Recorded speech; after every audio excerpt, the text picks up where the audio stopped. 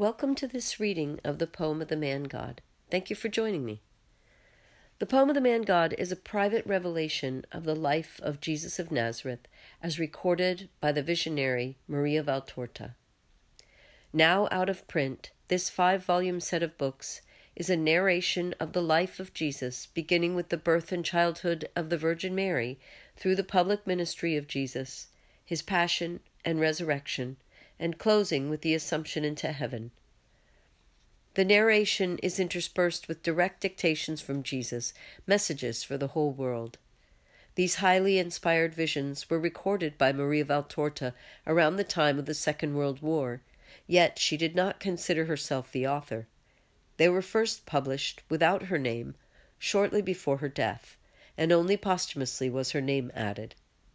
My sole aim with this podcast is to share the poem of the ManGod with the world. I hope you'll enjoy them as much as I have, and if you do, please share them. Thank you for listening. Poem of the ManGod, Book 2, number 222, Towards Modin. The hills after Jabneel, running from west to east with regard to the pole star, rise in height, and behind them many more can be seen rising higher and higher. The green and violet summits of the Judean mountains stand out in the distance in the twilight. The day has rapidly come to its end, and is wont in southern regions.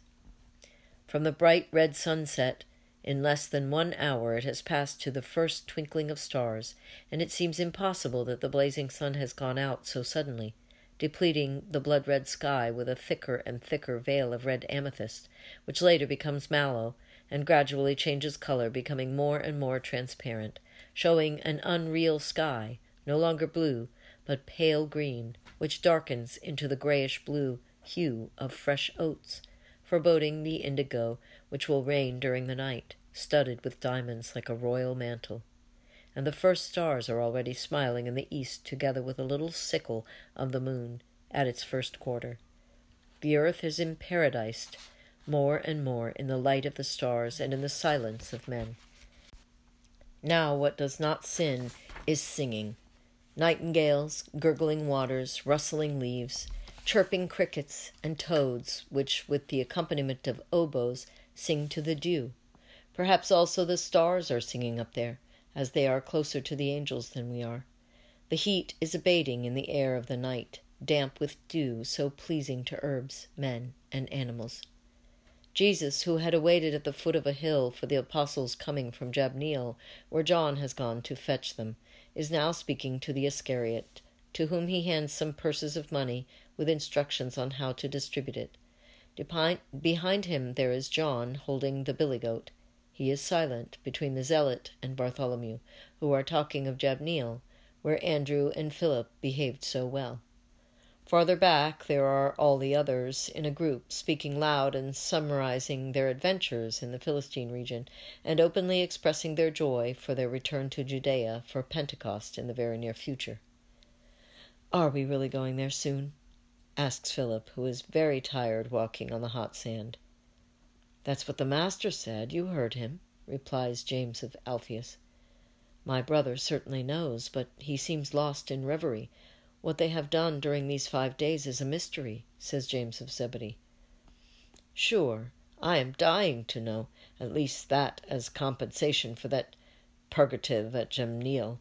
5 days during which we had to watch every word, every step, and where we looked, to avoid getting into trouble," says Peter. "However, we were successful. We are beginning to learn," says Matthew happily. "To tell you the truth, I trembled with fear 2 or 3 times. That blessed boy of Judas of Simon, will he never learn to control himself?" says Philip. "He will when he is old, and yet we may say that he does it for a good purpose. You heard him. Also the Master said so. He does it out of zeal," remarks Andrew to excuse him. "Come off it. The Master said so because he is goodness and prudence, but I do not think he approves of him," replies Peter. "He does not tell lies," retorts Jude Thaddeus. "It is not a question of telling lies, but he knows how to reply most prudently, and we do not know how to do that. And he speaks the truth without breaking anybody's heart, without rousing anybody's indignation, and without reproaching. Of course, He is he, says Peter with a sigh. They become silent while walking in the clearer and clearer moonlight.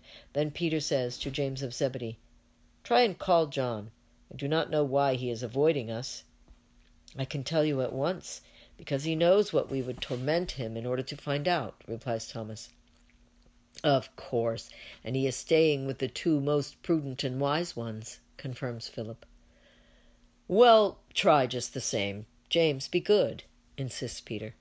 And James, condescendingly, calls John 3 times. The latter does not hear, or pretends not to hear. Bartholomew instead turns round, and James says to him, "Tell my brother to come here," and then to Peter, "But I don't think he will tell us." John goes obediently at once and asks, "What do you want?" "We want to know whether we are going straight to Judea from here," replies his brother.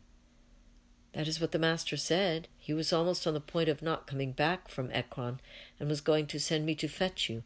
Then he preferred to come as far as these last slopes, because one can go to Judea also from here." "By Modin?" "By Modin." "It is not safe road. Bandits wait for caravans along it, and make sudden attacks on them," objects Thomas. "Oh, with him, nothing can resist him," replies John, looking up to the sky, enraptured in who knows what memories, and smiling. They all watch him, and Peter says, "Tell me, are you perhaps reading a blissful story in the starry sky with that look on your face?" "Me? No." "Come off it. Also stones can see that you are miles away from the world. Tell me, what happened to you at Ekron?" "Nothing, Simon, I can assure you. I would not be happy if anything unpleasant had happened." "Not unpleasant, on the contrary. Come on, speak up." "But I can tell you nothing more than what he has already told you. They were kind, like people amazed at miracles, that's all, exactly as he said." "No," and Peter shakes his head. "No, you are not good at telling lies. You are as clear as spring water. No, you change color. I have known you since you were a boy. You will never be able to tell lies. You are unable because of your heart, of your thoughts, of your tongue, of your very skin that changes color. That is why I am so fond of you, and I have always loved you.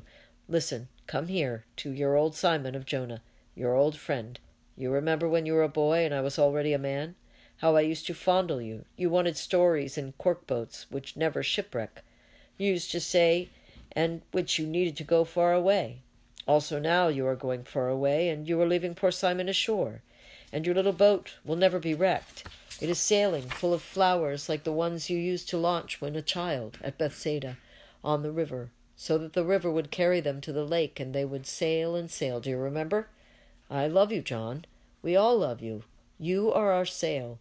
You are our boat which does not wreck. We sail in your wake. Why don't you tell us of the miracle at Ekron?" Peter has spoken, clasping with one arm the waist of John, who endeavors to elude the question, saying, "Since you are our chief, why do you not speak to the crowds with the same persuasive strength as you are using with me? They need to be convinced, not I." "Because I feel more at ease with you. I love you, but I do not know them," says Peter, excusing himself. "And you do not love them. That's your mistake. Love them, even if you do not know them. Say to yourself, 'They belong to our Father.' You will then seem to know them, and you will love them. You will see in them so many Johns." "That is easily said, as if asps and hedgehogs could be exchanged for you, my eternal boy." "Oh, no, I am like everybody else." "No, brother, not like everybody.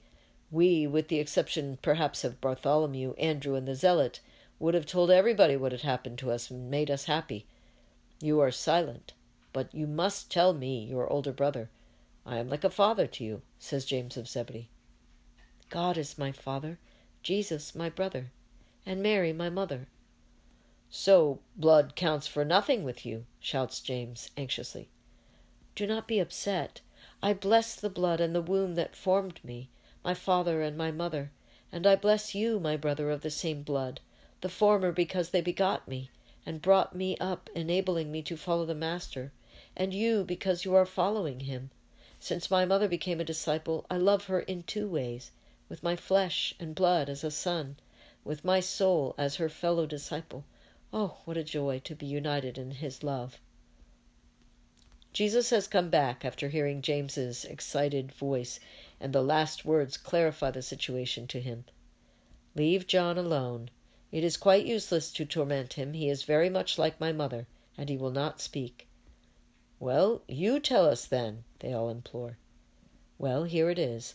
I took John with me because he is the most suitable for what I wanted to do. I have been helped, and he has been perfected, that is all. Peter, John's brother James, Thomas, the Iscariot, look at one another, making wry mouths, disappointed as they are, and Judas Iscariot, not satisfied with being disappointed, says so. Why perfect him, who is already the best? Jesus replies to him, You said everybody has his way and makes use of it. I have mine, John has his, which is very like mine. Mine cannot be perfected, his can, and I want that to be because it is right that it should be so, and that is why I took him, because I needed one who had that way and that soul. So let there be no bad mood or curiosity. Let us go to Modin. The night is serene, cool, and clear. We shall walk as long as it is moonlight. Then we shall sleep until dawn. I will take the 2 Judases to venerate the tombs of the Maccabees, whose glorious name they bear. Only the 2 with you? Exclaims the Iscariot happily. No, with everybody. But the visit to the tomb of the Maccabees is for you, that you may imitate them in a supernatural way, fighting and winning in a completely spiritual field. And the vision ends.